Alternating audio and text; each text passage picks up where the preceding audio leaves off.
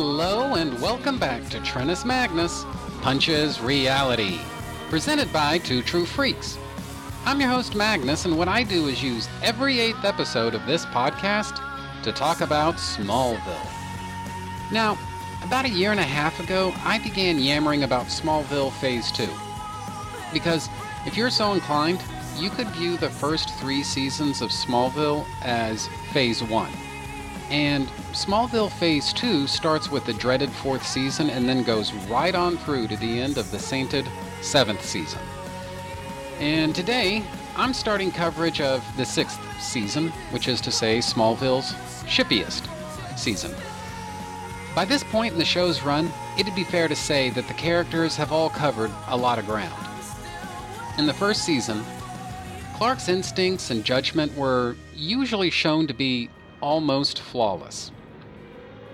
Yeah, he made an occasional misstep sometimes, but largely, Clark was steered by his conscience during the first season of Smallville, and largely, his conscience led him in the right direction.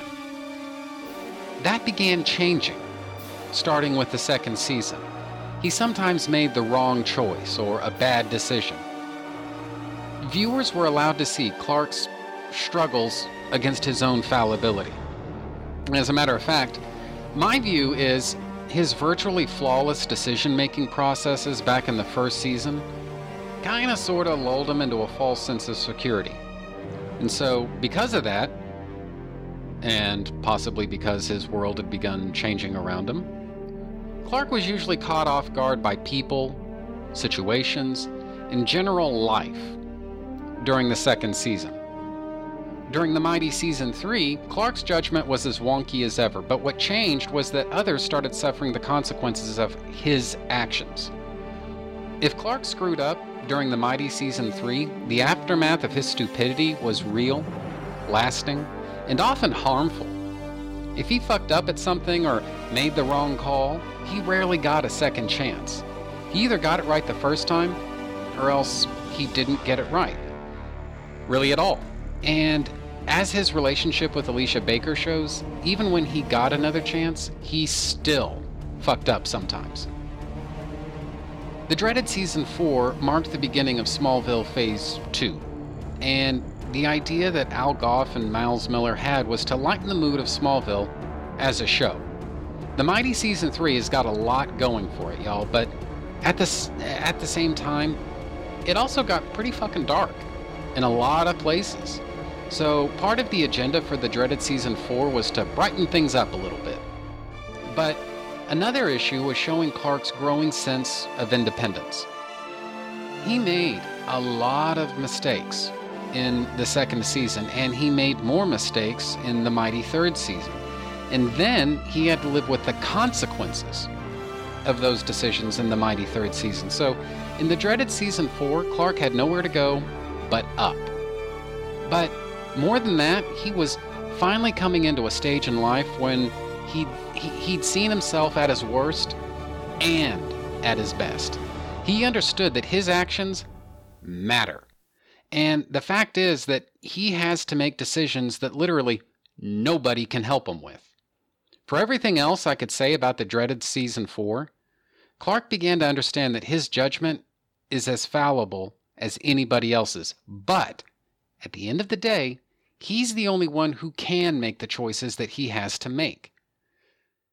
Getting into the 5th season, Clark's graduated from high school, and a lot of the moral certainties of his high school years are definitely behind him at this point.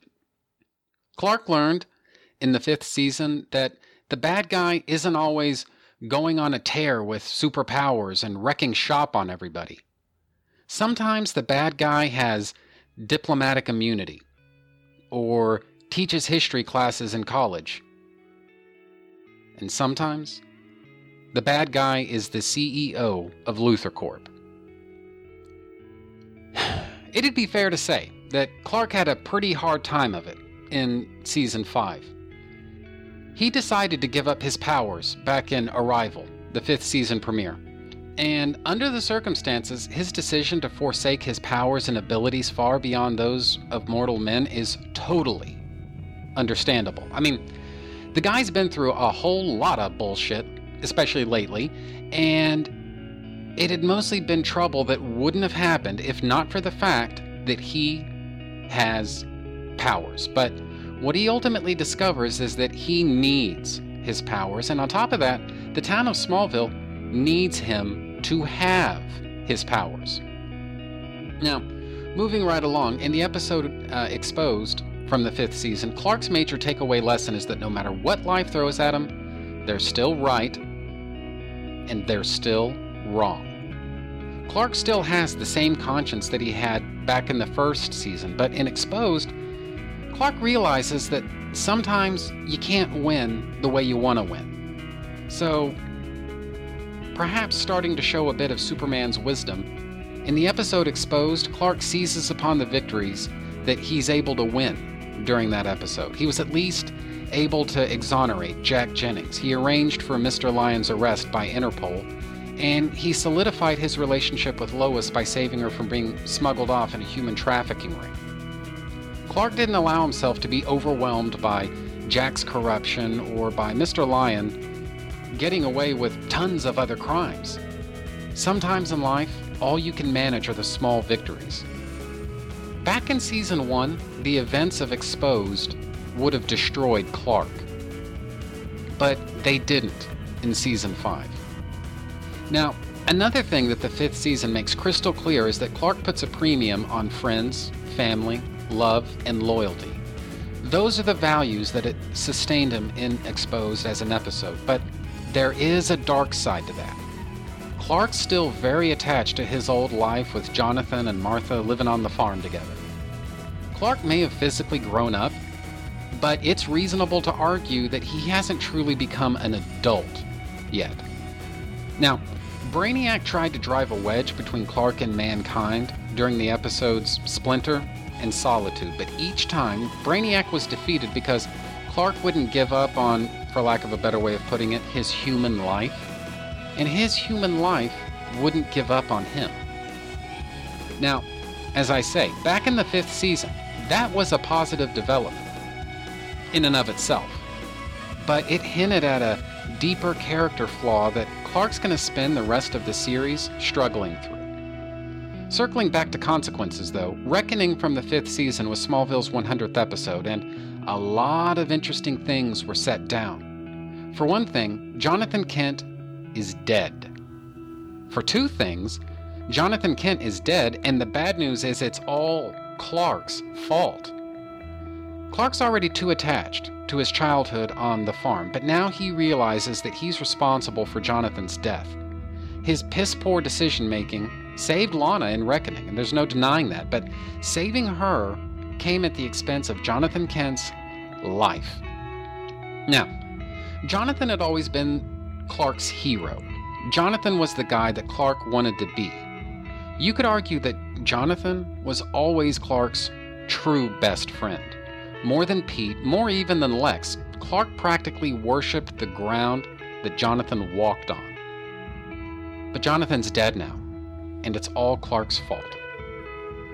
So, understandably, Clark was in a pretty dark place for the remainder of the 5th season, and he's going to be a little bit more well-adjusted here in the 6th season, but that doesn't mean that he's okay. In fact, it's going to be a long time before you can really say that he is okay. But he's spending a lot of time grappling with how much he hates his alien heritage and how much he hates his powers. Clark's secrets caused so much pain and suffering for people that it kind of makes sense that he's almost going through a depression because of what life's thrown at him lately in season 5. And it's going to be, I would say, a fairly long time before we see Clark find a way to truly accept his powers and his alien heritage. And we should say that in Clark's mind, having superpowers is one problem. Being an alien is a separate problem. They're related to each other, but they're still separate problems from one another. In Clark's mind, his powers cause pain for other people, especially the people that he cares about. And also in his mind, his alien heritage causes pain for him personally. They're two separate problems, and so they have to be resolved separately. And they will get resolved. But not for a pretty long time. Now, the 5th season wound up with Brainiac coming back, enabling Zod to take possession of Lex, and Clark getting banished to the Phantom Zone. Clark knows that he has to save the world, but first, he has to escape the Zone. And that's what we'll be talking about today. Now, last time I finished up my comments with episode 22, Vessel. And you know what that means. It's time for a break. Be right back to resume the discussion about Smallville, Season 6, beginning with Episode 1, Zod, after these messages.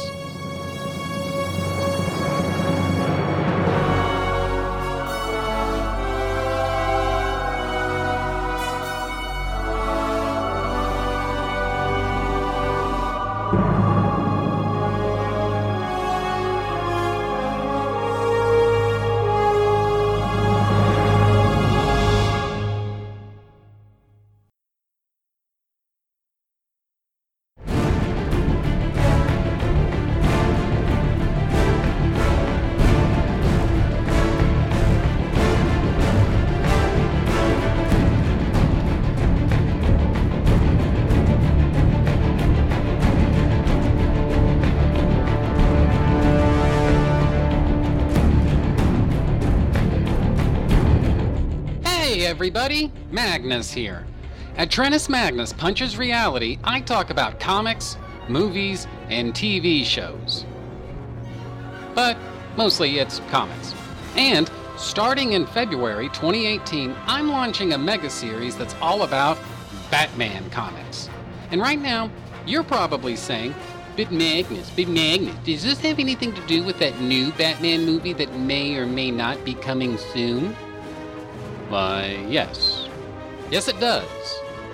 I plan to talk about a crapload of Batman comics, and I want you riding along in the Batmobile with me. This is The Caped Crusades, a 24-part mega series all about Batman comics that have meant a lot to me for a lot of years now. And as I work through all of that, I'll also talk about what I personally consider to be Batman's series finale. All that and more is part of The Caped Crusades, a 24-part Trennis Magnus Punches Reality mega series. Be there in February 2018. Trennis Magnus Punches Reality can be found at twotruefreaks.com as well as iTunes.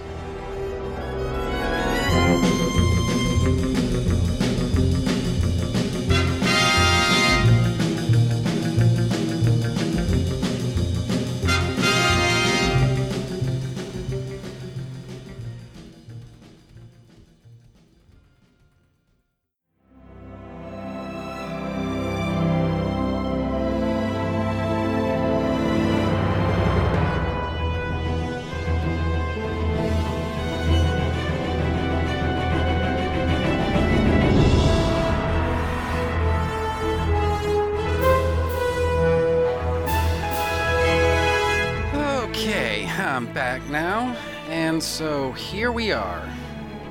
Smallville Season 6, Episode number 1, entitled Zod.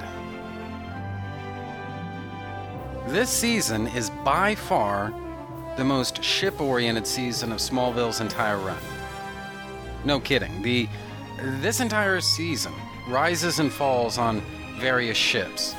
You've got Lex and Lana, Clark and Lana, Jimmy and Chloe, Clark and Chloe, Clark and Lois, Ollie and Lois, arguably Martha and Lionel. I mean, the list just goes on. It affects everything this season. Now, I don't see this as a bad thing. Comic books are more than just a medium for telling stories. As much as anything, they're also a literary form. Basically a genre unto themselves. And there's a soap opera dimension to comics where characters date each other, they fall in love, they break up, they get married, or whatever else. And more than any other season in this show's entire run, Season 6 embraces this aspect of Smallville's comic book origins. You see, Al Gough and Miles Miller originally intended Smallville to end with the 5th season. And for a lot of years there, a lot of Smallville critics were pretty much on that same wavelength. The prevailing opinion among the naysayers is that Smallville should have closed up shop back in the 5th season or so. And I mean, yeah, now and then you get people who just can't seem to get their heads out of Richard Donner's asshole, who say the show should have ended back in the dreaded 4th season because that's when Clark chucked the crystal all across the Arctic wastes, just like he did in Superman the fucking movie, which is the only incarnation of Superman they really know about or are invested in. But by and large, as I say, the consensus among most of the haters is that Smallville should have ended during the 5th season. But it seems like the network had other ideas. And ultimately, that's their decision to make. Goff and Miller can express an opinion, but ultimately the network is going to make their own decision about the future, or lack thereof, of any TV show. The showrunners, which is to say Goff and Miller in this case, can either get on board with that or they can take the shit and get out. What they cannot do is tell the network that it's time for the show to end. So, number one, it's completely illogical to burn Goff and Miller in effigy just because they somehow dragged the show out too long. Because they didn't. They just did what they were told. And number two, the fanboy conniptions that some people have about Smallville going beyond the 5th season is usually a kind of obvious dead giveaway that they have no idea how business is done in the entertainment industry. So, the way that it looks to me, Goff and Miller came in with 5 seasons of Smallville in mind and a basic idea of Smallville's backstory. You know, how the seasons are going to play out in the big picture, and then how things are supposed to end in the 5th season, assuming they can make it that far, so on and so forth. So that after the 5th season, Goff and Miller had to make a lot of stuff up. There's nothing definitive that I can point to as far as evidence for all this. It's just a hunch on my part, but for me, okay? This is just my opinion. In terms of what I think works, it's interesting that after the 5th season, we don't have as many extended journeys into the past. These prolonged flashbacks, these plots and conflicts that revolve heavily on the established characters and whatnot after the 5th season. There's not going to be another Zero or Lineage or Memoria in Smallville's future. And even when we do get flashbacks into the characters' lives before the pilot episode, it's hard to describe, but basically they mostly feel slightly artificial somehow. Tacked on. And the reason for that is because they are tacked on. They had to be created out of whole cloth to serve that season's immediate dramatic needs. For example, there's an episode coming soon that heavily relates to Lex's school days at Excelsior Prep. That doesn't feel quite as much of a piece with Smallville's history as, say, Memoria. And there's a reason for that. It's because this flashback that I'm talking about to Excelsior Prep, that specific story didn't exist until probably sometime in the summer of 2006. It wasn't part of the original idea that Goff and Miller had coming into this thing. Again, Season 6 is where we completely break away from Goff and Miller's original story ideas for Smallville. And, at least partially because of that, Season 6 is where a lot of the more extreme fantasy and comic book concepts of Smallville go into overdrive. Now, this exists on 2 levels. Number 1, the first 5 seasons carefully avoided too much Superman mythos and too much Superman iconography.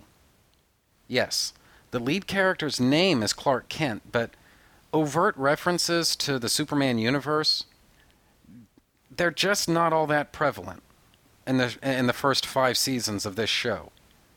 During seasons 1 through 5, Smallville primarily relied on its own mythos to tell stories and develop characters. Season 6 is where all that begins changing. Beginning in Season 6, we start seeing very familiar Superman symbols and mythos. Now, it'll become progressively stronger through the show's run, but Season 6 is the major turning point in all that.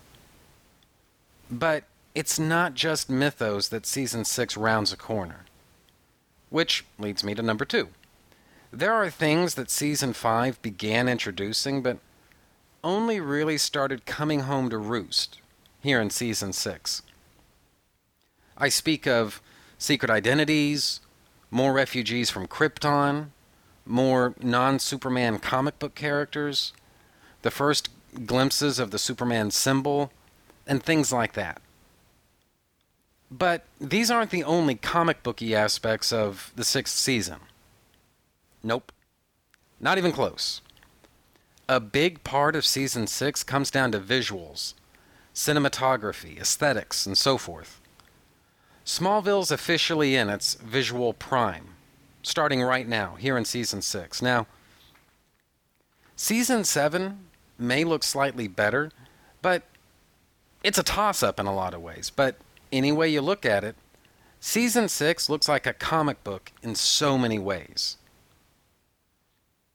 For example, at the beginning of the episode titled Zod, Lana and Zod in Lex's body have a scene at the top of the Luthor Court building while Metropolis falls apart in the background. It looks like it could have been taken from any number of comic books that you've ever read. For another thing, there's a scene with Martha in the fortress. Now, I could be mistaken in this, but I don't think I am. I think this is the only time that Martha ever goes to the fortress during the entire run of this show. And there she has a kind of sad scene with the AI Jor-El. But for me, I can't take my eyes off the damn thing because the visuals and the colors and everything else are just gorgeous to look at. The Fortress is one of the most beautiful sets that Smallville ever had to work with, and it shoots like nobody's business. Most scenes in the Fortress are just eye candy, pure and simple. I love this stuff. Love it, love it, love it, love it, love it. Anyway, more comic book stuff comes in the form of Green Arrow. Now, this isn't the first time that Smallville's given us a costumed character. Nope. That distinction goes to the Angel of Vengeance from back in Season 5, but that was a guest appearance. One and done. This is different, and arguably more important because of the role the Green Arrow was meant to play in Season 6. More on that when I get there, though. For those keeping track at home, Bart Allen, Victor Stone, and Arthur Curry don't really count in all of this because none of them really had a secret identity whereupon they wore costumes or anything like that. Green Arrow was the first real attempt at doing a costumed comic book character and sticking to it. Still, we haven't seen the last of Bart, Victor, or Arthur, said Magnus cryptically. That's a good word, isn't it? Cryptically. Anyway, while I'm talking about costumes, though, Green Arrow's outfit was the subject of a lot of griping and complaining when Season 6 got underway. And admittedly, it is kind of a departure from Green Arrow's comic book outfit as it was circa 2006. Now, full disclosure, I've never given two fucks about Green Arrow. To me, he was always just a third-string Batman copycat. Simple as that. So keep that in mind when I say that the changes to his costume just don't bother me. Smallville's becoming more and more fantasy-oriented with each passing season. Concepts and characters that never would have even been considered back in the first season are fast becoming part of the everyday fabric of this show's reality. And in a strictly realistic world, where form follows function, someone who does what Green Arrow does probably is going to use a lot of military surplus gear and things like that. But that's not the Smallville universe anymore, and it hasn't been for a long time by the time Season 6 starts up. In this brave, new, fantastic world of Smallville, it's starting to become more and more common for people to have amazing superpowers and, yes, to wear costumes. Now, on that basis, Green Arrow's costume, I think, is a pretty good compromise.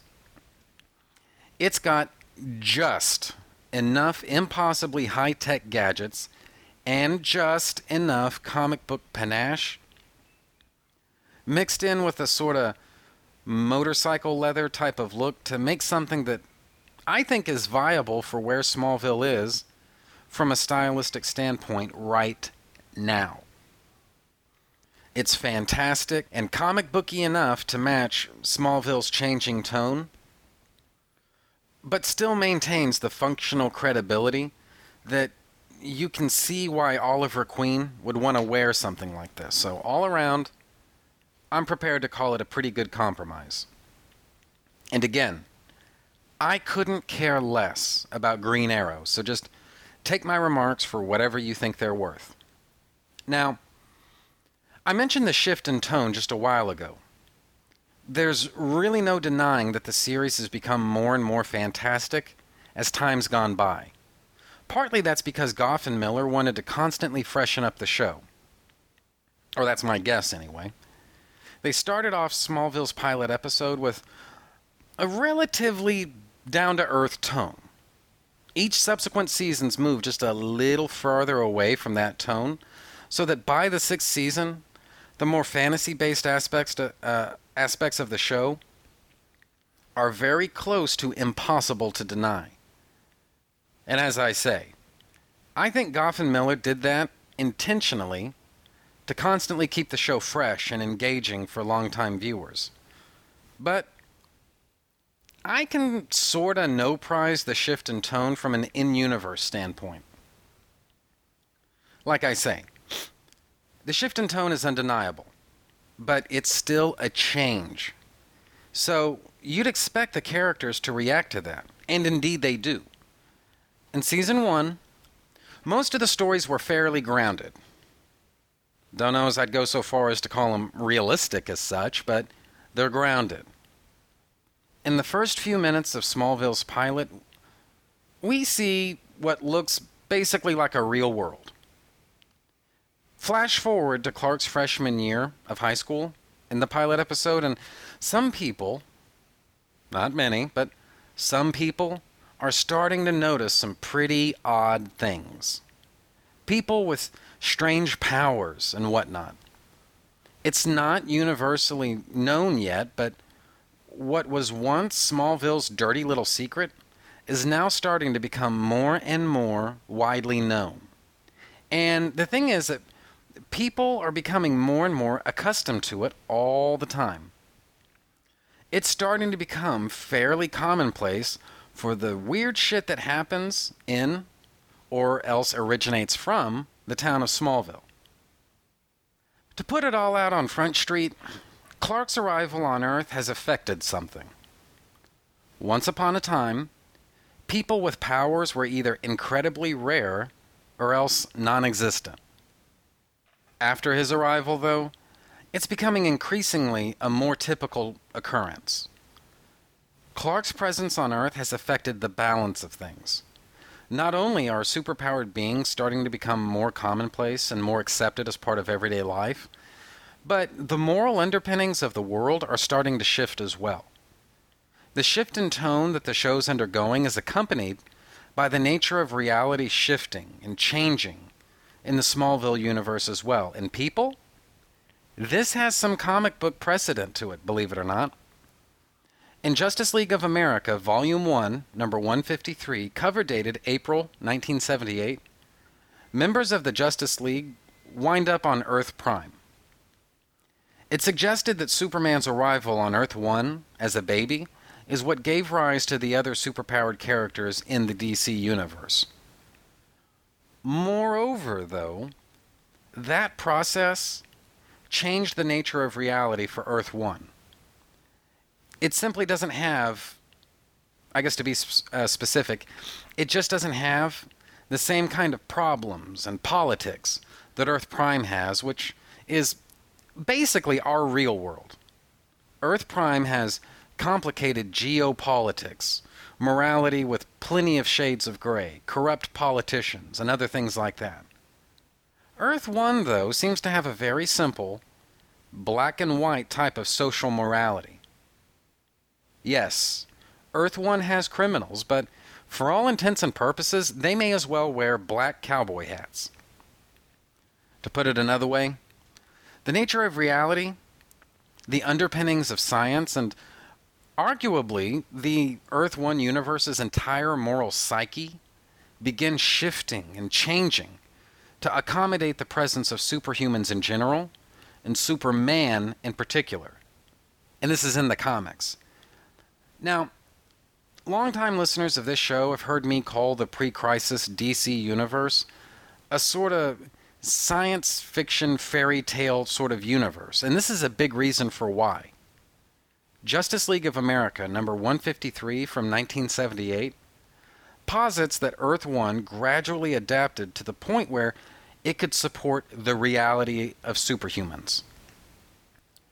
Obviously, then, the story in Justice League of America, number 153, turns on Earth Prime's inability to instantly adjust to the presence of the entire fucking Justice League, who appears out of nowhere, and then that causes all kinds of problems for Earth Prime. But that's really neither here nor there in terms of goings-on with Season 6 of Smallville.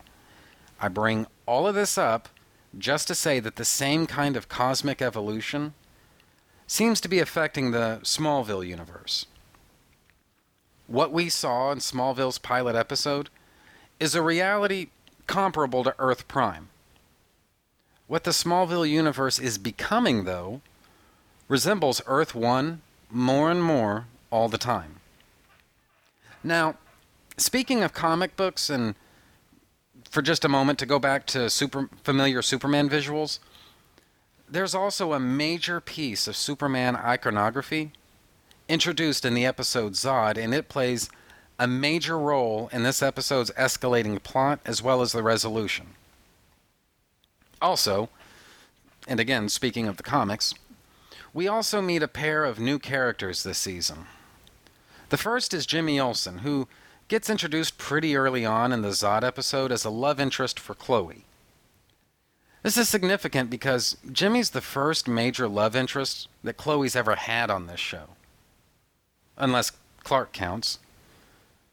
And whether anybody likes it or not, I don't think he should. Now, yeah, there's a big controversy about Jimmy, and I'm going to deal with that later on. Much later on, in fact.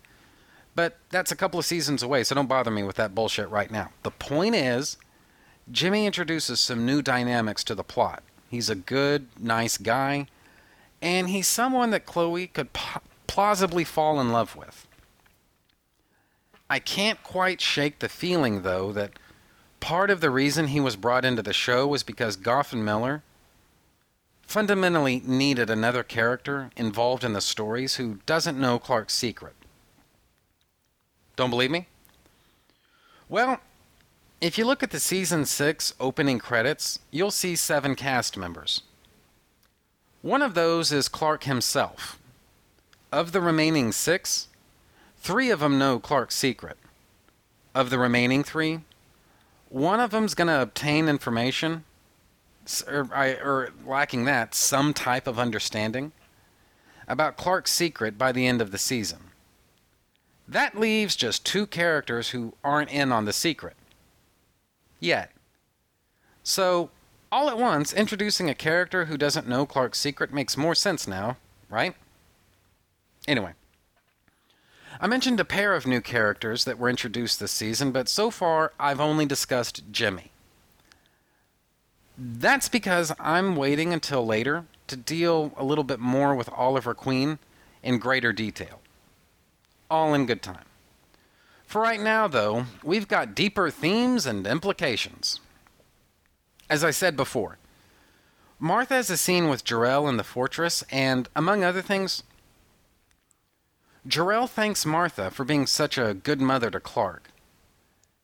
And that's a kind of weird thing for Jor-El to say if he's the monster and the tyrant that Clark thinks he is. Again, it comes much later in the show, but we are eventually going to get a very good explanation for why Jor-El does what he does and says what he says. Still, we've got a lot to work with as it is. I said, back in my discussion about the dreaded Season 4, that Jor-El had a pretty authoritarian relationship with Clark. And, in fairness to Jor-El, things really would have gone just fine if Clark had just shut up and done what Jor-El had told him to do. And what exactly did Jor-El want Clark to do? Well, as I've said before, Jor-El wanted Clark to gather together the Stones of Knowledge, overthrow all world governments, and then set himself up as ruler of the planet. And this, not so he can be a brutal, repressive tyrant either. Instead, Jor-El wanted Clark to protect Earth from Zod and Brainiac. Jor-El knew that Brainiac was out there and that sooner or later, he'd find his way to Earth. And when he did, the disciples of Zod, and Zod himself, wouldn't be far behind. The true threat, though, came from Zod. Clark's job as Earth's ruler would have been to prepare himself and the world to resist Brainiac, Zod, and their disciples. That was the plan. But Clark didn't obey Jor-El, and right now we're seeing the results of all that. Now, yes, it's true that if Clark had done what Jor-El wanted him to do back in the second season, he probably wouldn't have ever become Superman, at least as we know him. Not the point. The point is that Jor-El didn't necessarily send Clark to Earth to become Superman. He sent him here, first, to save his life, and second, to protect the world from the ghosts and dregs of Krypton. But after it was too late for Clark to follow Jor-El's instructions, you'll notice that Jor-El never tries to be such an authoritarian asshole with Clark anymore. True, the damage is done to their relationship by this stage in the game, but fact is, Jor-El stopped trying to push Clark after commencement, which is to say the finale of the dreaded Season 4. And starting here, with the episode Zod, we see a very different side of Jor-El. All right. Send me back. Everything you have done for Kal-El, you have my deepest gratitude. I could not have wished for a brighter light to guide my son. Farewell, Martha Kent. Gets weirder, though. While trapped in the Phantom Zone, Clark bumps into Raya, a refugee from Krypton, and a former assistant to Jor-El. She's literally nothing but positive things to say about Jor-El. The way that Raya tells it, Jor-El could have escaped Krypton's destruction by hiding in the Phantom Zone, but he stayed on Krypton until it went kerplunk, trying like hell to save his world. Now, nobility, self-sacrifice, compassion, these are not the traits that Clark associates with Jor-El. This is another early indicator that there's more to Jor-El than we've seen so far. This all obviously comes as a pretty big shock to Clark, though.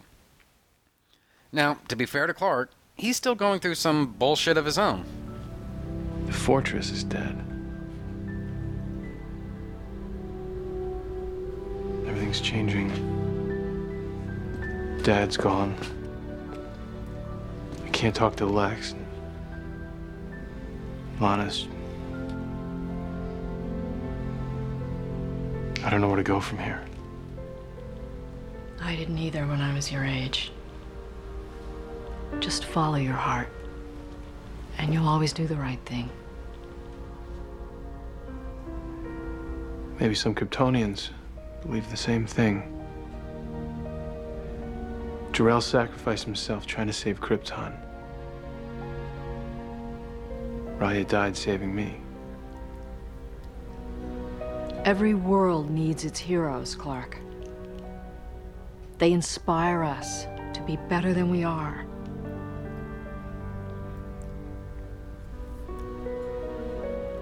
And they protect us from the darkness that's just around the corner.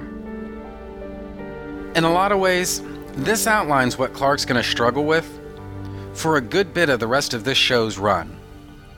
It's going to be articulated better in future episodes, but we've finally arrived at Clark Kent's main problem. Specifically, he's become way too attached to certain things and to certain people.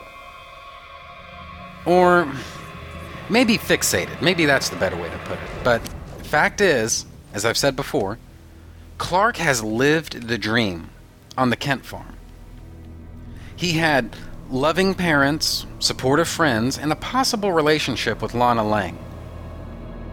But Jonathan died. Pete Ross got run out of town. His friendship with Lex is smithereens. And in general, Clark's life is in major upheaval right now. Clark doesn't understand that his old life was fine in its place, but it's time for him to grow and to move on. The problem is he's fundamentally unwilling to do that. And in some ways, who can blame him? But he still has a job to do. Not as a superhero, but as a young man to build his own life. And he's uncomfortable doing that right now. Add to this that everything that's gone wrong since Crusade back in the dreaded Season 4 is basically Clark's fault for not listening to Jor-El, heeding his warnings, and then accepting his guidance.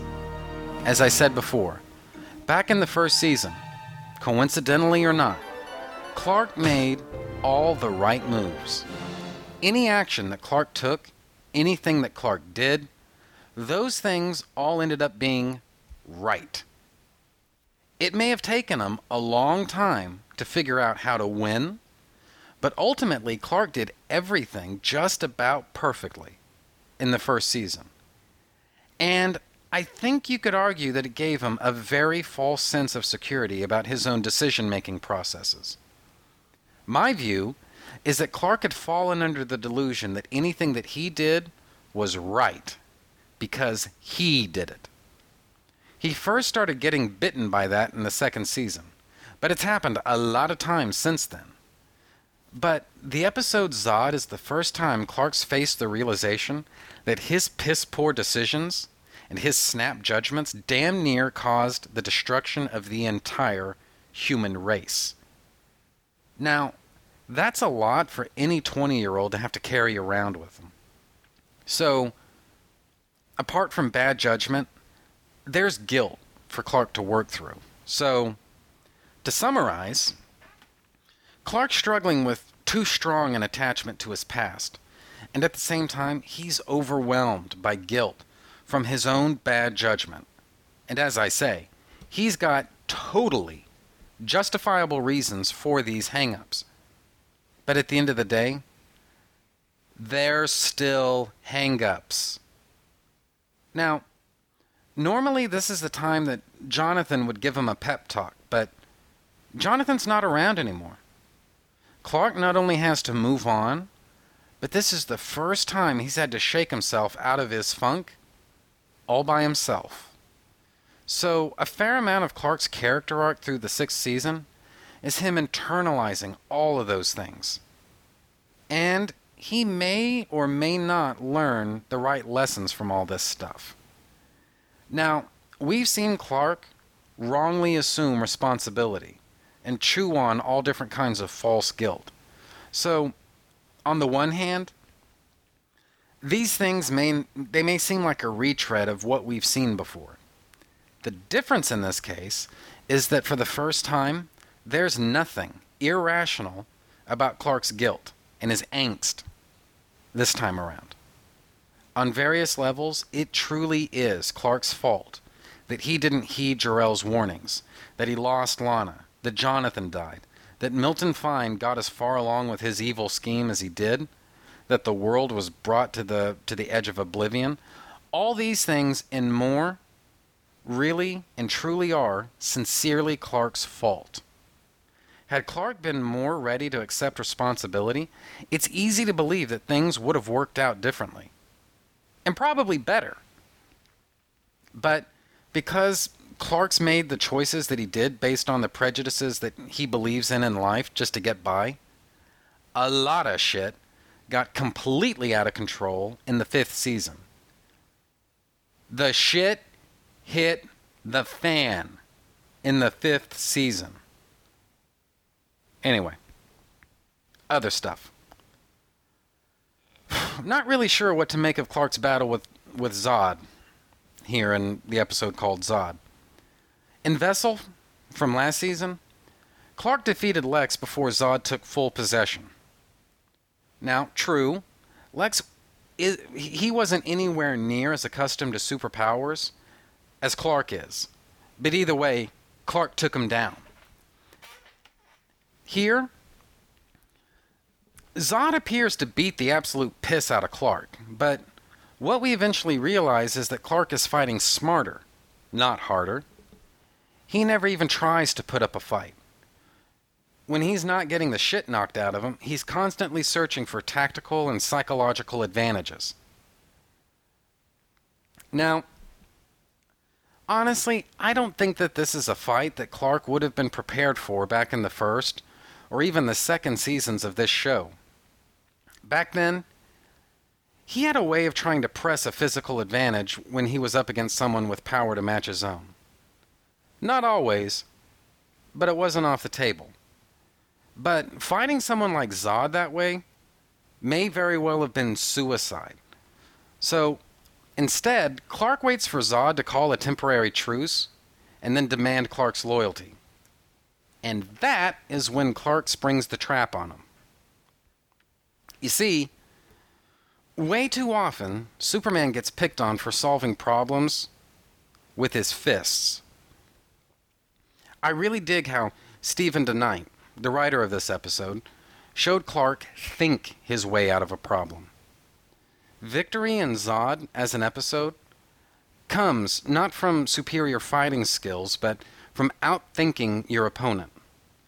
Lex isn't the enemy. Zod is. Clark had to find a way to dispatch Zod without harming Lex. Everybody wanted Clark to kill Lex, but Clark knew that wasn't the way. He held out for a non-lethal alternative, and in the end, he found one. Clark was able to separate Zod and send his sorry ass back to the Phantom Zone. Clark's plan paid off. What this tells us is, yes, Clark has his problems.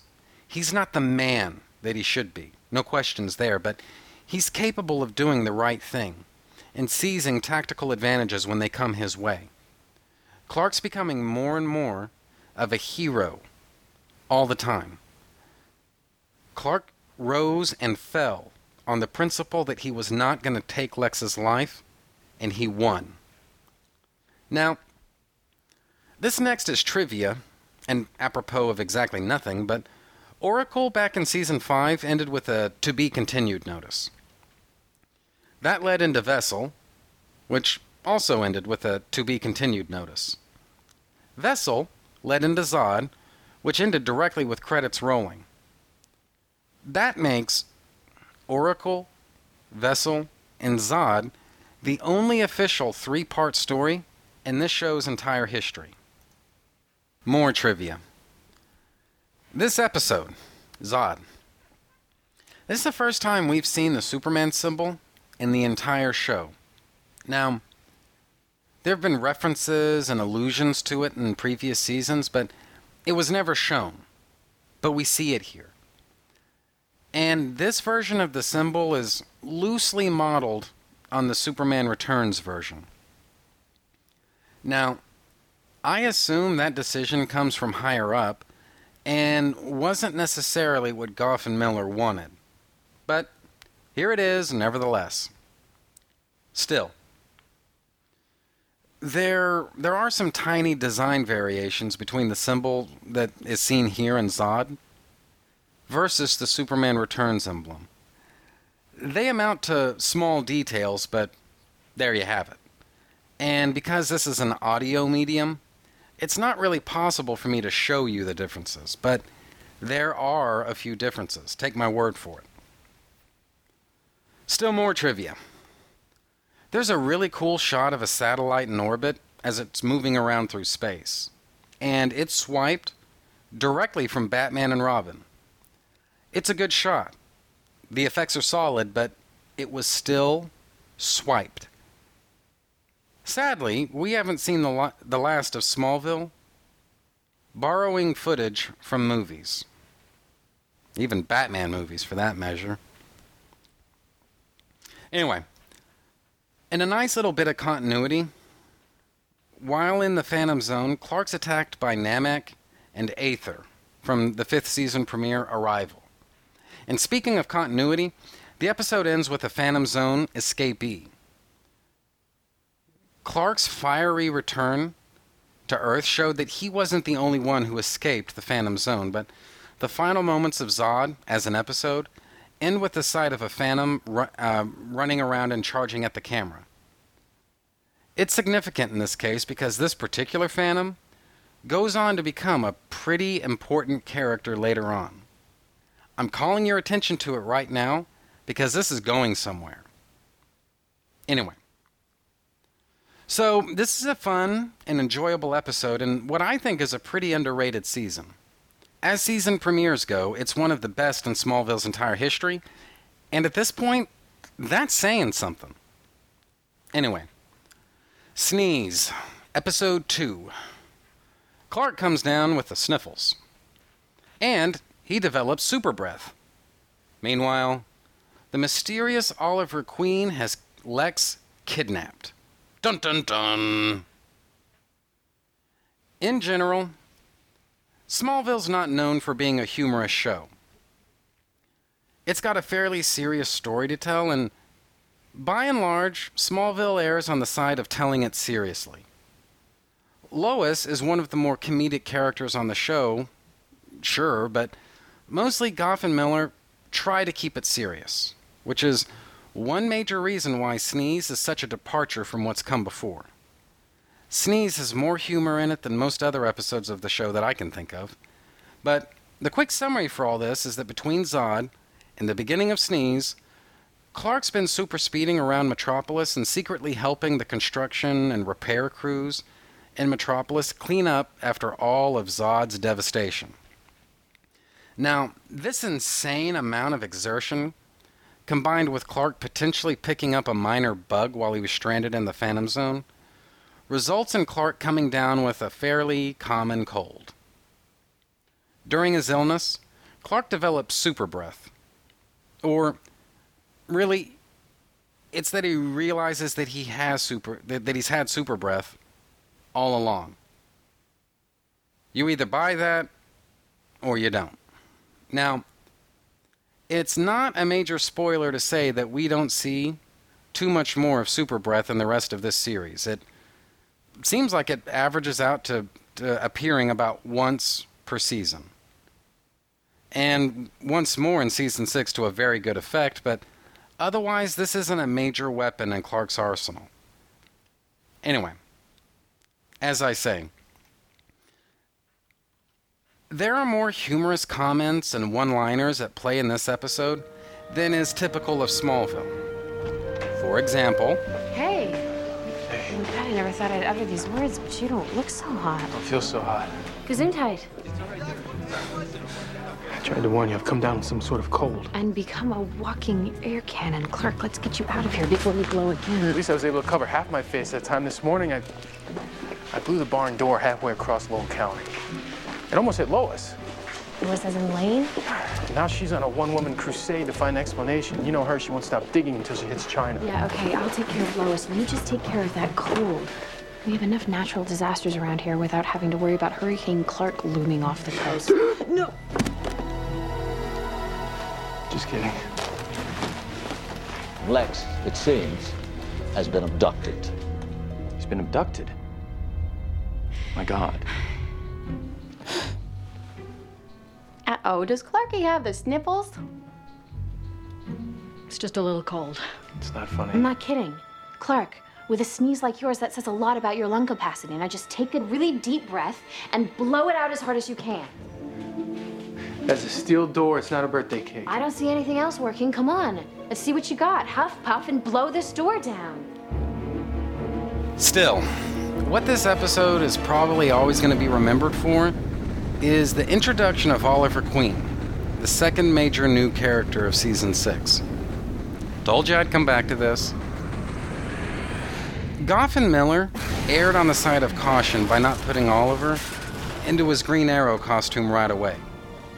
Instead, they wanted us to spend time with Oliver first and get to know him a little bit.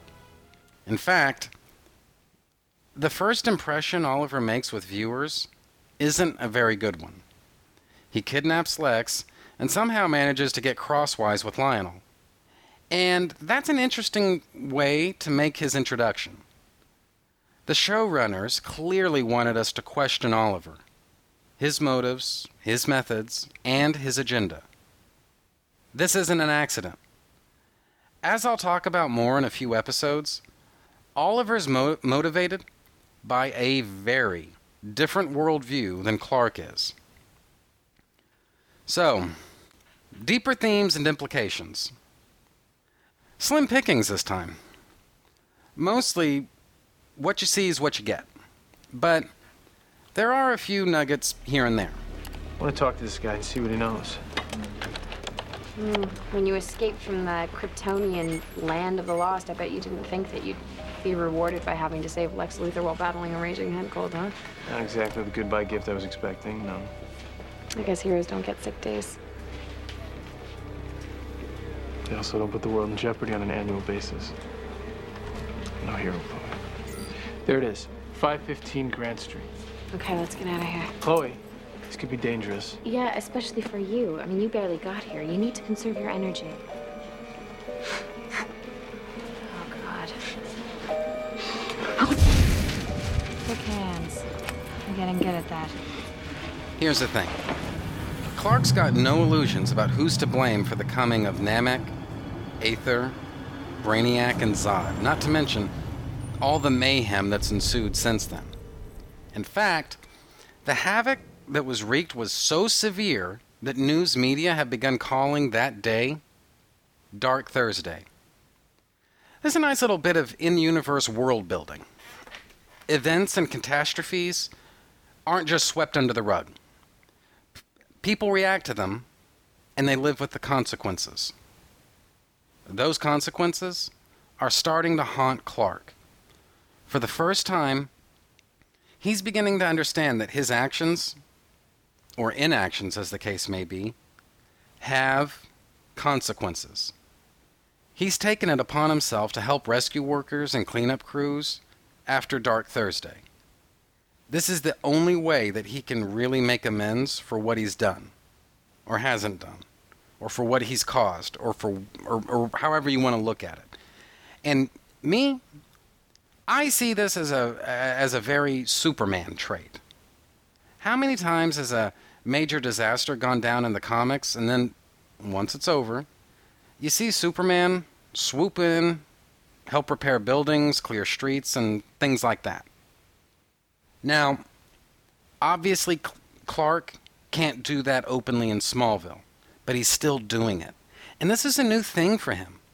He didn't have powers immediately after dealing with Namek and Aether, so there's no way to know if he would have assisted as much with repairs back then. But he's doing it now, and that's what counts. Another big thing is that Lois takes her story about the barn door falling out of the sky to the Metropolis Inquisitor, who embellish it and then publish it. We haven't talked a whole lot about the Metropolis Inquisitor as I've gone through these retrospectives, but basically it's another neat little bit of universe building. We have supermarket tabloids here in the real world. So it only makes sense that Smallville would have some of their own. The difference, though, is that it might be tempting to put the Inquisitor on the same level as a supermarket tabloid. For one thing, I'm not sure the Inquisitor is actually published in a tabloid format. But another thing in all that is that the Inquisitor is thought to be regarded as trashy, slightly sensationalistic bullshit. But it's been the home of real journalists before. I don't think we're supposed to completely relate the Inquisitor to things like the National Enquirer. But even there, the National Enquirer, it's broken actual news stories before. John Edwards having an affair, the Bill Clinton, Monica Lewinsky thing. Important evidence that was later used in the O.J. Simpson murder trial, Jesse Jackson's illegitimate child, and other things. So the comparison isn't really as bad as I would have first assumed. The point in all of this is we're supposed to regard the Inquisitor, I guess, in a way that people believe that it's just less reputable as a news source than, say, the Daily Planet. But it's not precisely supermarket tabloid bullshit that you might first think. The reason I'm being such a pain in the ass about this is because Lois selling her first story there is big. It's her first entry into journalism and probably her first trial by fire of journalistic ethics. Now, I should add here that ages and ages ago, I did an episode in the Big Book Report series with Chris Honeywell about the Big Book of Hoaxes, where I pretty much disparaged the entire profession of journalism because I truly believed that the pretense of objectivity in reporting the news is a complete fucking farce. There's no such thing as unbiased, objective news. It's a logical impossibility in most cases. Now, I can buy into the idea of a reputable news reporting and journalistic ethics and all the other shit in Smallville because this show's already dealing in fantasy to begin with. But I have zero respect for most real news outlets because they wear their biases and preferences on their sleeve. And guys, that's all news outlets, not just the 2 or 3 of them you listeners might hate. But anyway, going back to Lois, she's really excited about her job at the Inquisitor. And I really don't know why fans lambast this. Because when I was discussing Facade from the dreaded Season 4, I said, in fact, I'm moving on to the deeper themes and implications, in fact. Lois flat out says that she has no interest in writing or journalism. Lois Lane. She says that. Now, some people went a little hard on Holly Harold, the writer of Facade, for being a little too self-referential and ironic in that. What the haters seem to be missing, though, is that Lois herself doesn't see the contradiction in driving cross-country to investigate the truth of her cousin's murder. The only thing Lois forgot to do in that case is write down everything that happened. But otherwise, she's basically there. Lois Lane's arc for the next couple of seasons revolves around taking this college kid who doesn't think she has any interest or aptitude for journalism and show her that she's already there in most ways. She just needs to start putting the shit in writing, that's all. And of all people, Chloe's the perfect person to encourage Lois with investigative journalism. Not just because they're cousins. Not just because of how much trouble Lois went to, and got in, for searching for the truth, but because her determination helped save Chloe's life. as far as Chloe knows anyway. Still, what Lois herself underestimates, at least at first, is how quickly and how far she'd get sucked into the world of journalism. She plays it off, or tries to anyway, but you can tell she had the time of her life. So, to put it another way, her actions defy her words in this very same episode. An interest in truth has driven Lois Lane, literally, ever since we were first introduced to her in this show back in the dreaded season 4. The one thing Lois never did prior to this episode was write all the shit down. But otherwise, she already had the right instincts for news reporting. On top of all of that, and like I said before, it's self-evident that Lois had the time of her life when she was working at the Torch back in the dreaded season 4. Selling a news story to the Inquisitor is a logical thing for her to do. It's also logical that she wouldn't necessarily pursue journalism straight away. She needed more time to get there than Chloe did. Of course, this is ultimately going to work to create a problem with Smallville's narrative. Now, it's less apparent here in Sneeze, but it'll become a more important issue as time goes by. And since it's not really spoiler stuff exactly, I'll just go ahead and discuss it here.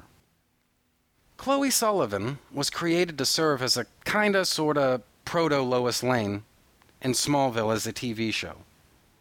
Goff and Miller needed someone to push the narrative along independently of Clark. Plus, during the first season, Chloe's function is to be a kinda surrogate for the audience. She's asking all the questions that the viewers are supposed to be asking. So it's logical to make a character like this a reporter. And so that's been Chloe's primary role in the show from the start. So far, so good. The problem comes when you integrate Lois into the same narrative as a Lois Lane prototype. You essentially have two characters with fairly similar points of view doing fairly similar jobs. Ultimately, that's going to work to undermine one character or the other. And let's face it, Chloe is the expendable one here. The more enmeshed in the world of journalism that Lois becomes, the more Chloe's threatened. Chloe's one saving grace as a character at this point is that she knows Clark's secrets, and so she can bring a dimension to any episode's themes, conflicts, and plot resolution that Lois just can't right now. But I think it'd be fair to say that Goff and Miller found themselves between a rock and a hard place. Allison Mack was a fan favorite, but Lois Lane is ultimately the one with a destiny to fulfill. Lois can't truly achieve whatever is ahead for her, while Chloe does the same things that she's doing. Yes, many things distinguish Chloe from Lois as characters, but what they can bring to the show in terms of just sheer plot mechanics are starting to become very similar. Too similar. Almost redundant. And if Chloe's made obsolete by Lois, well, as I say, Lois isn't the expendable one here. This dichotomy served to create tension because the logical decision would have been to kill Chloe off. Yes, she'd been acquired by DC Comics since the show premiered, but Goff and Miller were still the captains of her destiny insofar as this TV show is concerned. They could have killed her off at any time, for any reason, or for no reason, and not had to justify the decision to anybody. The fan base's realization of Chloe's redundancy helped enhance the suspense and the tension that any time that she was faced with mortal peril. Because when you come right down to it, Chloe isn't guaranteed anything in the future of Superman. Still, I think you could fairly say that ultimately, Goff, Miller, and other crew members found very creative and totally valid ways of protecting Chloe and preserving her as unique on this series, while still positioning Lois to fulfill her own destiny. I shall not go into it more than that here, because that would be spoiler territory. But what I'm saying is that sometimes when you do any truly creative endeavor, the story and the characters go in directions that you didn't originally plan. Now, maybe you have other, newer, and better ideas that you can go along with. Maybe a cast member brings so much more to their character than you ever dreamed in your wildest imagination. Or you later stumble upon a new type of relationship that you can create and add more drama to the story. Whatever else may happen. My point is that because of unforeseen and unforeseeable stuff like that, you have to give yourself enough flexibility to adapt the material as you go along while still protecting the core integrity of your original story idea. It's not always easy to do. And there are times when Smallville struggled with that, just like any other show. But their batting average is better than anybody seems willing to acknowledge, especially when it comes to handling Chloe and Lois as they become more and more similar to one another. Still, remember I said all of this because it's going to become more and more prominent in the future. But that's basically it for Sneeze, I think. And it's also probably going to be a pretty good time for a break. Be right back after these messages.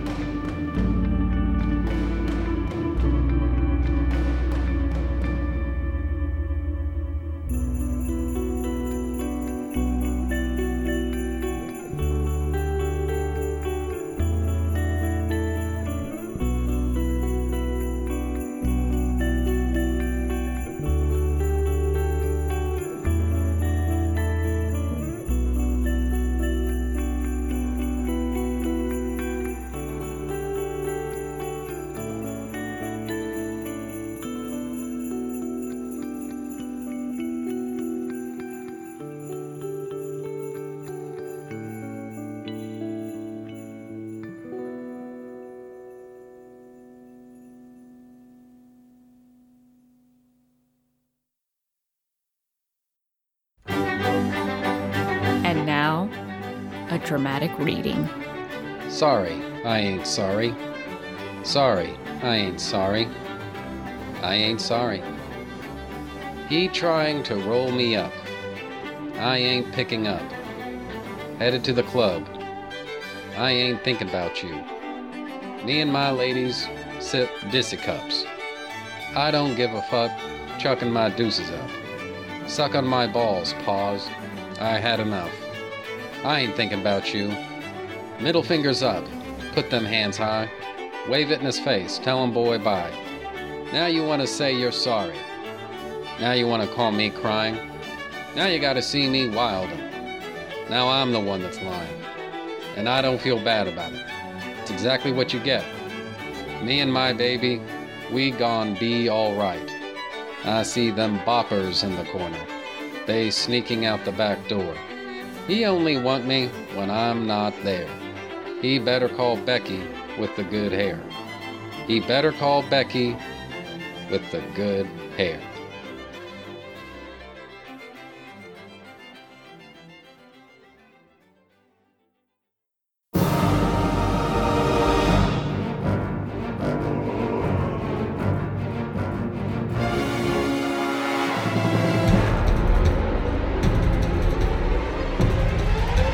Okay, I'm back now and continuing my retrospective of Season 6.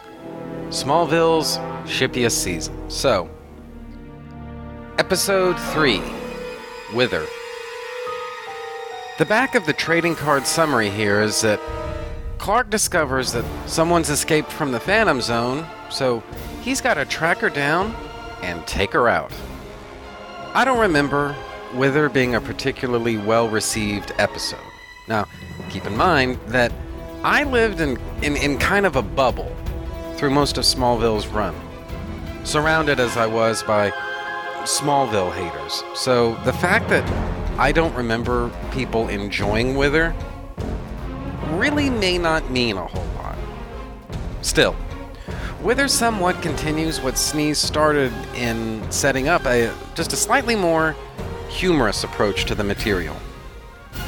The stakes in most of Season 6 are about as serious as anything the characters have ever dealt with before, but Goff and Miller seem to be making conscious efforts to avoid letting things get too dark and dreary. And so the result of this is episodes that have at least as much peril as anything in the show's history up to this point, but the characters now tend to make just a few more wisecracks in the slow points. You know? Breaks up the seriousness of things just a little bit. And considering how dark the mighty Season 3 was, how melodramatic the dreaded Season 4 was, and how somber Season 5 was, it's perfectly logical that the writers and showrunners wanted Season 6 to show maybe just a little bit more of the sunny side of life. Of course, that still says something about the characters. Now, I don't remember anybody, except maybe Chloe, joking too much about Meteor Freaks in the first season. But in keeping with the shift that Smallville's taken lately toward a more fantasy-oriented approach to things, subjects like aliens, spaceships, meteor rocks, superpowered mutants, and other things are starting to become just more a part of everyday life. The characters being all glib and jokey about that stuff says something about how normal those sorts of things are starting to become. The shippiest season. I did mention this is Smallville's shippiest season, right? If I didn't, this is the shippiest season in Smallville's entire history. And one of them gets started right here in Wither. Lois and Oliver's meeting is comic gold. Again, this relates to the lighter, more humorous, and just more fun approach that Goff, Miller, and the band of merry men in the writer's room seem to want to make things this season. It helps, though, that first, Lois is very well known for putting her foot in her mouth, and second, that Erica Durance and Justin Hartley have very good chemistry with each other. So, of course their first meeting is going to be incredibly embarrassing for Lois. How else was it ever going to go? And since we're talking about shippy stuff, I was never real big on Lois and Ollie. You know? Don't get me wrong. I enjoy what there is of it, since I don't think it's much of a spoiler to say that Lois doesn't end up with Oliver. But I guess I'm just saying that I could take or leave their relationship. But at the same time, like I said, you can't deny that Erica Durance and Justin Hartley don't play incredibly well off each other. Other stuff. Deeper themes and implications. We all have our own ways of moving on, whether it's about growing up or just surviving. Mom, I've lost Lana, Dad, Jor-El. You don't see me as a different person? Well, in a lot of ways I do, Clark. All those things have shaped the person you are now. And the person you'll become. Clark again repeats how much he's lost as compared to where things were back in, say, the second season. Jonathan, Lana, Jor-El, Pete, and others. Now, on the one hand, this may seem a little heavy-handed. I mean, he talked about this same stuff at the end of the episode Zod, remember? But on the other hand, keep in mind this show aired once per week, and viewers might not remember Clark's journey up to now. Or maybe they're Smallville noobs and have to be brought up to speed. So, Clark mentioning all of that bullshit to Martha, by itself, really isn't anything new. But it's still useful, first, in reinforcing the lessons that Clark's beginning to learn from previous seasons. It also brings new viewers up to speed on Clark's main hang-ups and shortcomings. But like I said, nothing new. What is new is Martha admitting that Clark's experiences have affected the way that she sees him. And that's an interesting character arc to consider. Martha started the pilot not even knowing that her adopted son is impervious to pretty much all physical harm. By the time that credits rolled for Vessel in the 5th season, she'd seen her son get poisoned by green kryptonite, seduced by red kryptonite, suckered into marriage, battle Jor-El, defeat supervillains, knock boots with Lana, lose his best friend when Pete Ross got run out of Smallville, and things like that. Clark's handled some of those things gracefully, but failed miserably at others. How could that not affect the way that she sees her son? Clark's not her little boy anymore. He's a young man who's had some victories, had some defeats, and is facing a very uncertain future. There is a character arc there, and it's a pretty fascinating one. Moving on to other things, though, as I've said, this is definitely Smallville's shippiest season, so I guess it's fitting that Clark spends the first couple of episodes this season maybe not pining for Chloe exactly, but kinda hoping for something. And this is a change of pace, yeah, but at the same time, it's not like it came out of nowhere, and for that matter, it's not like it's not going somewhere either. After years of a strictly platonic friendship, Chloe kissed Clark on the mouth back in Vessel. And, not to spoil anything, but that little plot point gets revisited later. A little bit. What I'm saying here is, there's justification for Clark to give Chloe another look. It wasn't something that was done just to stir up the Clark and Chloe shippers. Clark's reasoning here, it kind of makes sense. He's lost a lot lately, not least of which is Lana. So, he's given Chloe another look. And so, imagine his disappointment when he finds out that she's with Jimmy. I'm not saying it's logical. I'm just saying that it rings true. Other stuff. Gloria got the drop on Clark in the forest because he didn't completely understand her powers, but mostly because he wanted to give her a chance to turn over a new leaf, so to speak. But once he had a better understanding of her and her methods, the showdown in the greenhouse was pretty short-lived. Clark dispenses with her pretty quickly. Now, if this was season 1, Clark would have been in for just a real pitched battle with Gloria. But here, it's over almost before it even really starts. Clark deals with her pretty quickly.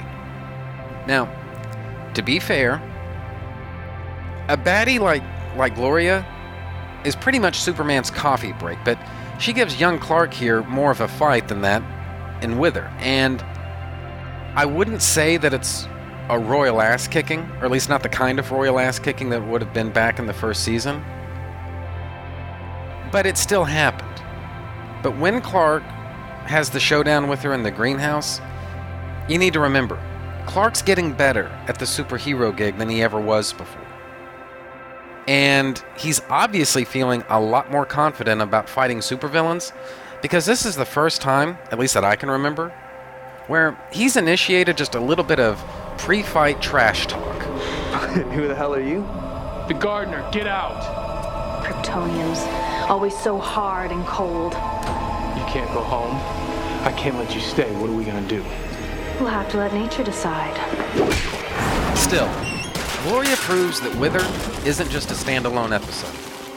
She's the opening salvo in this season's main story arc. She escaped from the Phantom Zone along with Clark. And Clark, indirectly and unintentionally, enabled that. Gloria's only on Earth. She was only able to kill people because of Clark. This is big. Anyway, another interesting tidbit is that Withers shows that Oliver and Lex went to school together. But some incredible bullshit must have happened between those two because they seriously don't appreciate one another's company. This is Chekhov's gun. Something big's going on here, and it's going to be revealed that'll enrich both Lex and Oliver as characters. This isn't arbitrary drama at all. It's going somewhere.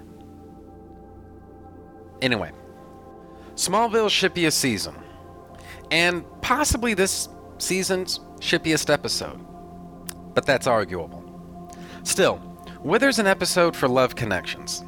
It's implied at the top of the episode that Chloe and Jimmy are knocking boots. Not quite as much physical stuff between Oliver and Lois happens here, but their future relationship gets set up pretty nicely. There's a lot of flirting and repartee between those two. Again, I'm not real big on Lois and Oliver as a couple.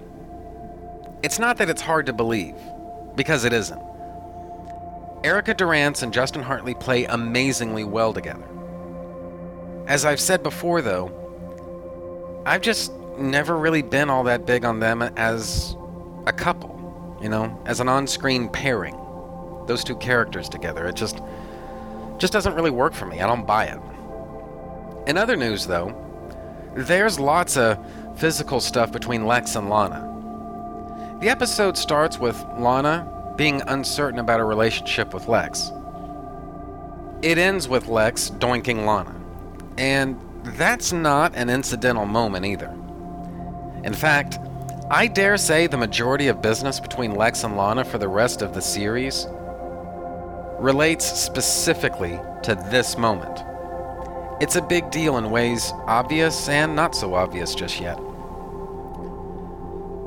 In terms of other things, in the Not Subtle at All file, we find the final moment of the episode where Clark throws a ball around in his barn, all by himself, while everybody else is making a love connection of some kind.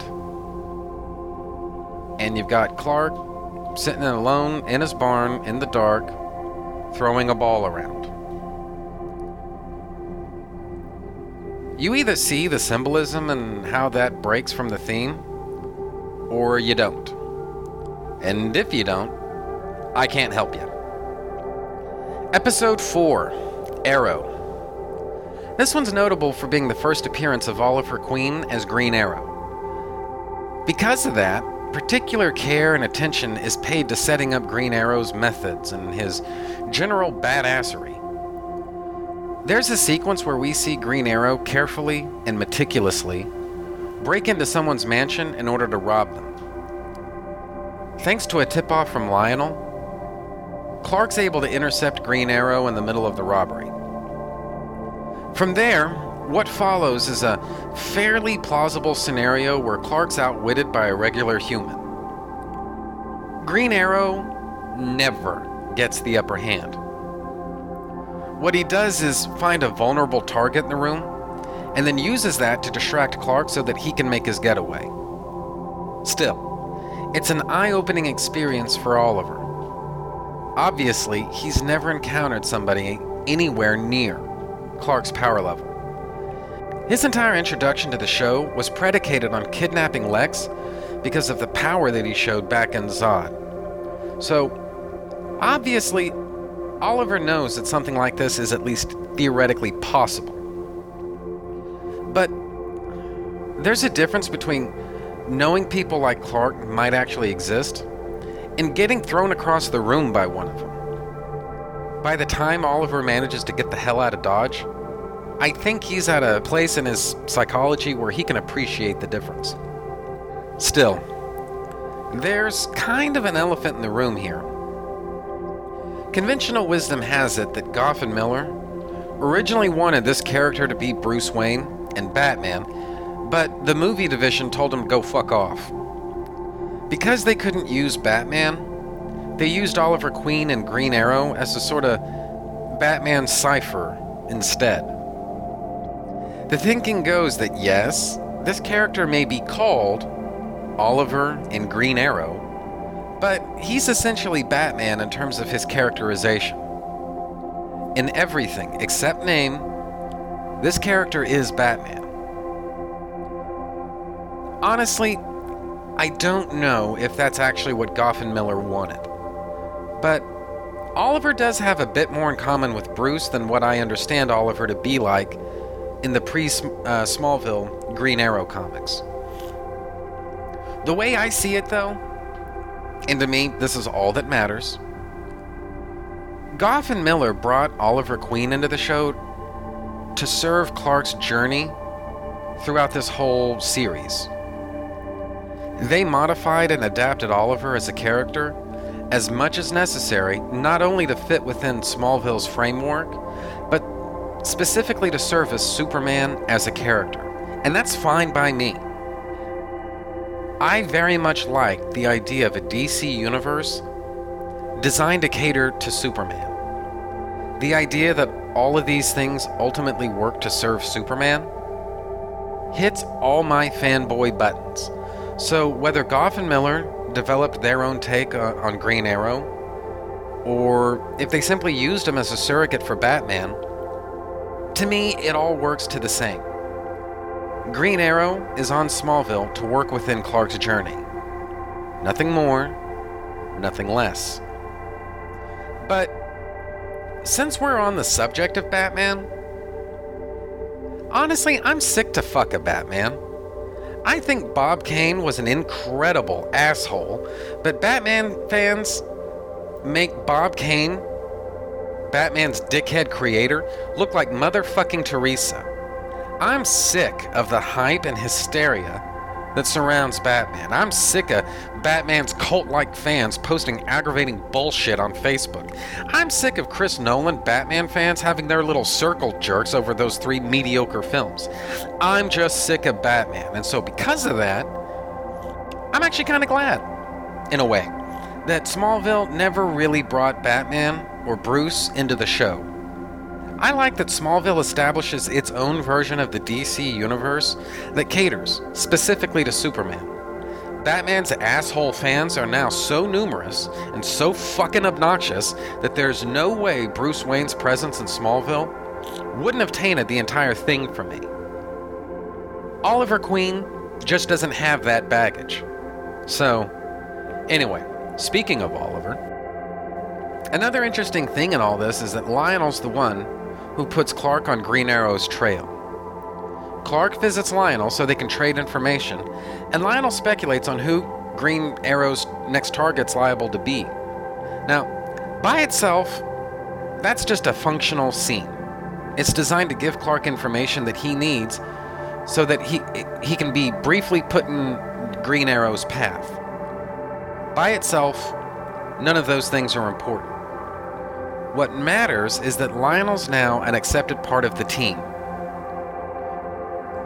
To this day. People cry foul over this, but think about it for a minute. Lionel's been a major threat to all and sundry in the past, and so some people think that Chloe and the Kents were perhaps a bit too eager to welcome Lionel into the club. But as I say, think about it. A lot of that was worked out back in the 5th season. Everybody was suspicious of Lionel, but he and Clark were thrown together, mostly by circumstance back in Mercy, and then by necessity in Vessel and Oracle back in Season 5. Lionel proved himself then, and he proves himself again, right here in Season 6. He risked his life to save Chloe during Dark Thursday. He's gone out of his way to help Martha in both crisis situations and her professional life.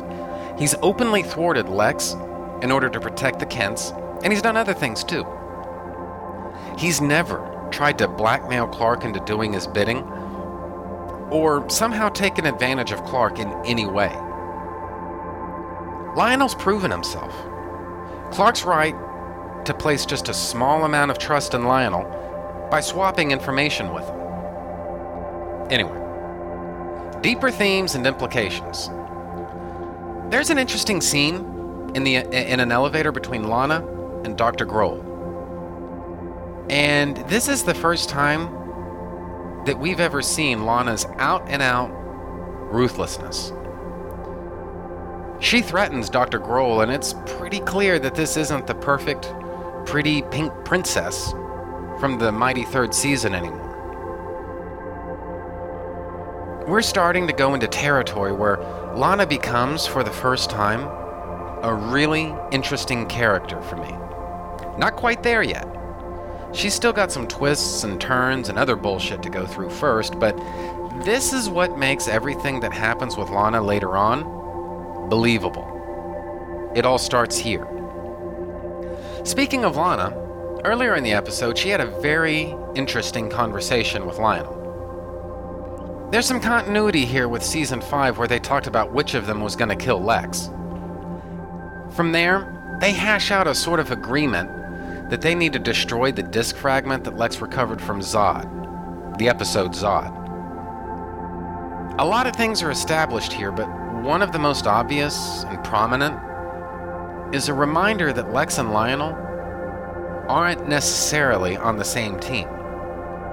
Another thing, though, is that Lana isn't naive about what kind of man Lex Luthor is. She's willing to double deal him and backstop him in the interest of protecting him from himself. Again, this is a big departure from the flawless princess of earlier seasons, but maybe most importantly of all, Lionel and Lana have a relationship of sorts now. As a TV show, Smallville's introduced and then developed a lot of very interesting relationships, but one of the most powerful and unique of all of them is Lana and Lionel. That could be because Lionel's probably the only character in the show who sees Lana for what she truly is. Lionel never treats her like a sweet, innocent little schoolgirl. He talks to her like she's an equal. At times, a dangerous equal. He's got a pretty good idea of who he's dealing with, and his view of Lana is very different from Clark's view of her. Keep an eye on this. Something major just got established here that's going to affect both Lana and Lionel. And speaking of the disk fragment, basically what we're talking about here is a very dangerous piece of technology that Zod used while he possessed Lex's body. Now, at first, it's a little bit of a MacGuffin, like the letters of transit in Casablanca or the briefcase in Pulp Fiction. It's not really important unto itself, it's really just a tool used to motivate characters and drive the plot. I say that because Lex's agenda here is to use this black box to build some kind of way to defend the world the next time that some pissed-off Kryptonians come knocking. Lana encourages Lex to keep working on it. I'm mentioning this because it isn't small potatoes, but for once, this really is not leading in a very positive direction. I'll talk more about Lex's project with the black box later, and I expect I'm probably going to have fewer positive things to say, but I guess we'll have to wait and see. Moving on to other things, though, later on, Clark and Ollie have a scene in the barn where they both get served some pretty hard truths. Ollie's methods are compared to Robin Hood. Rob the rich, give to the poor. Except Robin Hood didn't do that. Robin Hood stole from the tyrannical government and gave the money back to the people from whom the government had stolen it. But whatever. Common misconceptions aside, Ollie's attitude is that it's perfectly fine to steal from other people as long as he doesn't profit by it. He steals what was already stolen and then gives the proceeds to charity. Thing is, though, The two don't cancel each other out. At least, not in Clark's ledger. It doesn't matter that Ollie doesn't keep the money for himself. Clark's view is that thieves need to be punished, no matter what they do with their ill-gotten gains. The issue isn't what they do with what they steal.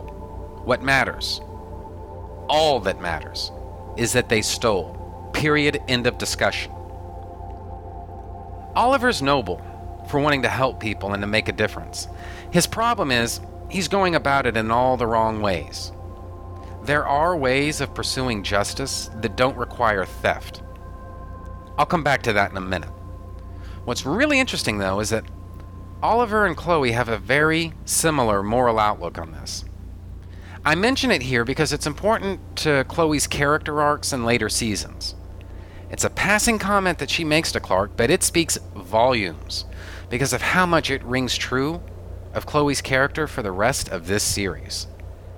In Chloe's opinion, the end can justify the means. This is not a meaningless platitude on her part, and it doesn't just get swept under the rug here either. And in fact, it's not even a new thing. When Clark said that Jor-El had given him a dagger with which to kill Zod's vessel back in Vessel, Chloe as much as said Clark should stick it in Lex's throat.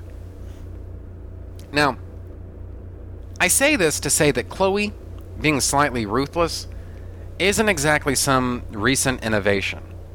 Hell, you could argue it's been a crucial part of who she's always been. How many times was Chloe willing to violate someone's privacy or hack into government computer networks in order to get important information about some meteor freak or something like that? My point is that this isn't just throwaway dialogue for Chloe. It's representative of what she truly believes. And it's not something that's new and contrived for this episode either. It's a logical extrapolation of what she's always been. As to other means of pursuing justice, though, it's important to emphasize that we comic nerds know that Green Arrow is a superhero. So, the minute the announcement came that Green Arrow was coming to Smallville in Season 6, we all interpreted that to mean that a DC comic book superhero character was joining the show. But so far, we've seen Oliver kidnap people, and we've seen Green Arrow rob people. Strictly speaking, he's not a superhero. Green Arrow is not a crime fighter. Now, it's easy to project those things on him right away because we all know him from the comics, but that's not how he's presented here. Not at first, anyway. If anything, he's a criminal himself, no matter how he dresses, which methods he uses, or what his larger agenda is. Clark's ultimately the one who puts Green Arrow on the path to becoming a superhero. Oliver knows that he'll have to answer to Clark if he robs any more people, so what he learns is he's got to find new ways of saving the world and improving society. Well, he's already got the costume and the gear, so why not become a crime fighter?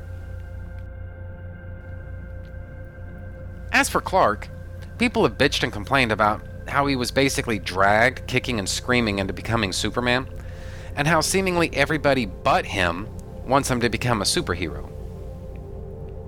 For his part, Clark's got a different attitude about it. To his way of thinking, Clark Kent can either reveal to the world that Clark Kent has powers, or else Clark Kent has to stay hidden in the shadows and be an anonymous hero. There is no middle ground here. The idea of becoming a costumed superhero with an alias is foreign to Clark's psychology. And I would say it's pretty foreign to the world that he lives in, too. I mean, look at the facts. Andrea Rojas took on the identity of the Angel of Vengeance so as to kill people in the 5th season. Oliver Queen became the Green Arrow so that he could rob people right here in the 6th season. Clark obviously doesn't view either of those characters as examples that he should emulate. But beyond that, Clark's got a very binary view of the situation. as I've said before, and it's because he doesn't understand the value of a hero. It's a powerful image because symbols connote ideals. Clark hasn't experienced that because he's never let himself experience it. But more than that, he's never really seen an example of it. The idea of becoming a costumed superhero isn't yet a viable career path in the world of Smallville. The other thing for Clark to consider is his passive heroism. What Chloe tells Clark, and all he tells Clark, is to start looking beyond his own backyard. Clark usually waits for trouble to find him, his family, or his friends, and only then does he take care of it. Oliver's point is that Clark never takes an active hand in seeking out problems and rescues to perform. For as serious as Clark takes his abilities, he treats rescuing and protecting people like a side job. It's not something that he's committed his life to doing. The issue here is that Oliver not only recognizes a shitload of potential in Clark, but also a complete lack of direction. And this feeds into other aspects of Clark's character arc. Clark doesn't know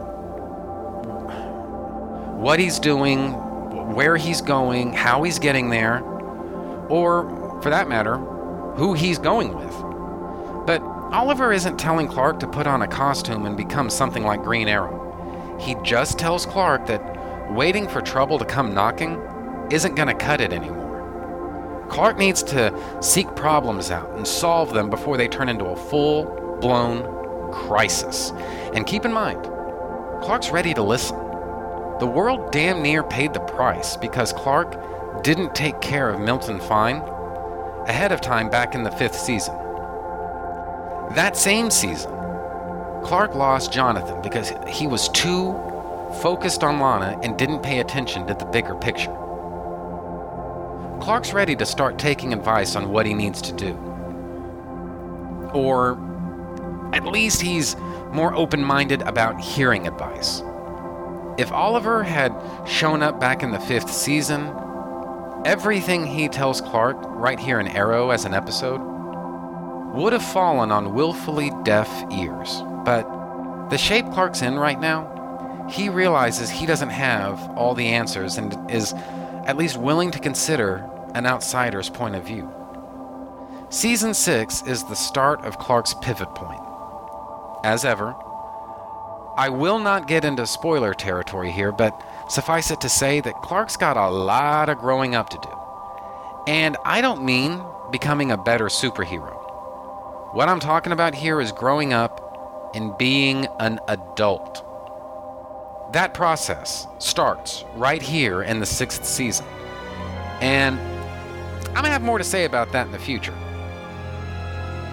Speaking of the future, I'll be talking about Reunion, Fallout, Rage, and Static next time. But I think that just about does it for this time, so bye everybody. I will see you next week.